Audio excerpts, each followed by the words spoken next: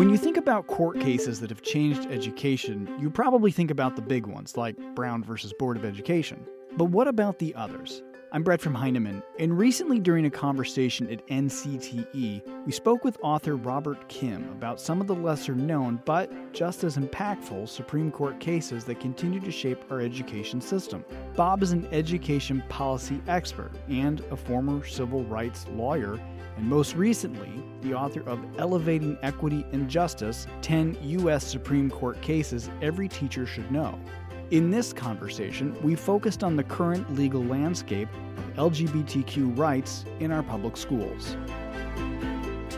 So Bob, as we sit here, the Supreme Court just heard a case about LGBTQ issues. They heard another case about transgender issues specifically. It's a scary time to be LGBTQ, especially trans.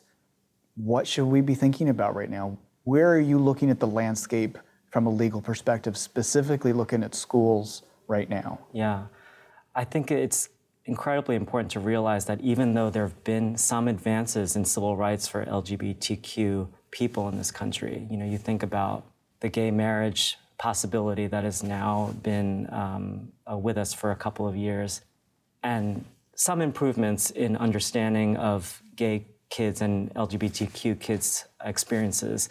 That's not true across the country. There are so many schools and districts and communities around the country where it's terrifying to be gay. It's terrifying to be lesbian. It's terrifying to even be questioning that.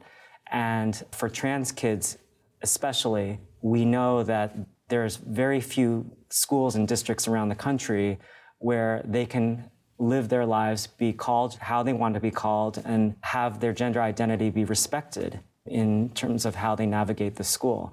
So it is incredibly dangerous for many LGBTQ kids to be a student in this country.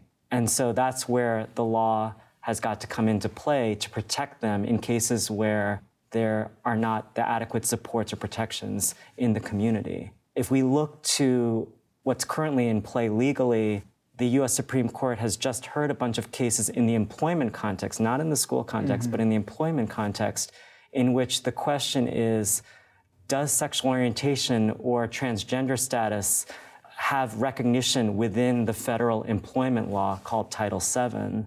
The reason why that's so important for schools is because Title VII is a so-called sister statute to Title IX, which is the education statute covering sex discrimination in schools. So what happens in Title VII relates very closely to what can or will happen eventually with respect to Title IX. And so we should be watching the cases as to whether LGBTQ should be recognized in the employment sphere. We as educators should be watching that really closely to see whether students will be protected based on their LGB status or their transgender status in the school setting. And that will become much clearer to us when the Supreme Court rules about this in the middle of next year. And again, as I've asked you in other podcasts, I'm a teacher listening to this. What is my takeaway? What should I be thinking about tomorrow as I walk into my classroom? Especially if I'm a straight teacher and I want to help my LGBTQ students. The studies show that supporting LGBTQ kids does not have to be complicated. Even something as simple as having an ally sticker, some demarcation that makes all the kids know, regardless of whether somebody's going to come out to you or not, just to know that you're an ally for those kids can be incredibly powerful, especially in schools where there are no such visible signs of support for LGBTQ students. So being an ally and just subtle things to let them know that you're a person that they could talk to, whether or not they actually do. Right, yeah. That you are someone that could be approached so that someone could self-identify to you, I think that's incredibly important. We also know that organizations, student-led clubs like GSAs, have a real palpable effect on safety for LGBTQ kids. Consider starting a GSA in your school if one doesn't exist. Consider being a faculty sponsor of a GSA.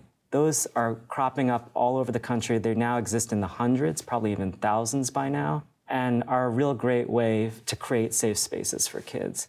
For transgender students especially, we know that they are at incredible risk of violence at the hands of other students or other people in the community. So it's especially important that we make it clear that trans kids are accepted in schools.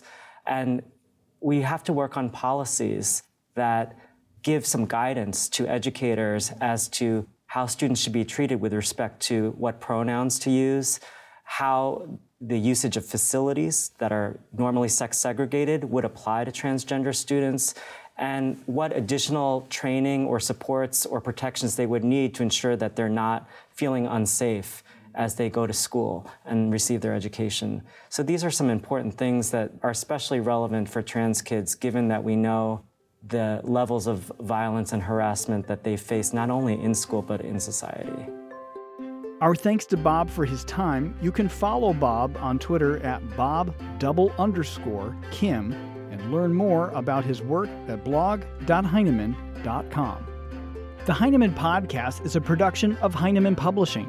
It is produced and edited by Steph George. Sound mixing by Steph George. Our creative producer is Lauren Audette. And our executive producer is me, Brett Whitmarsh. To learn more about the Heinemann Podcast, visit blog.heinemann.com. Thanks for listening.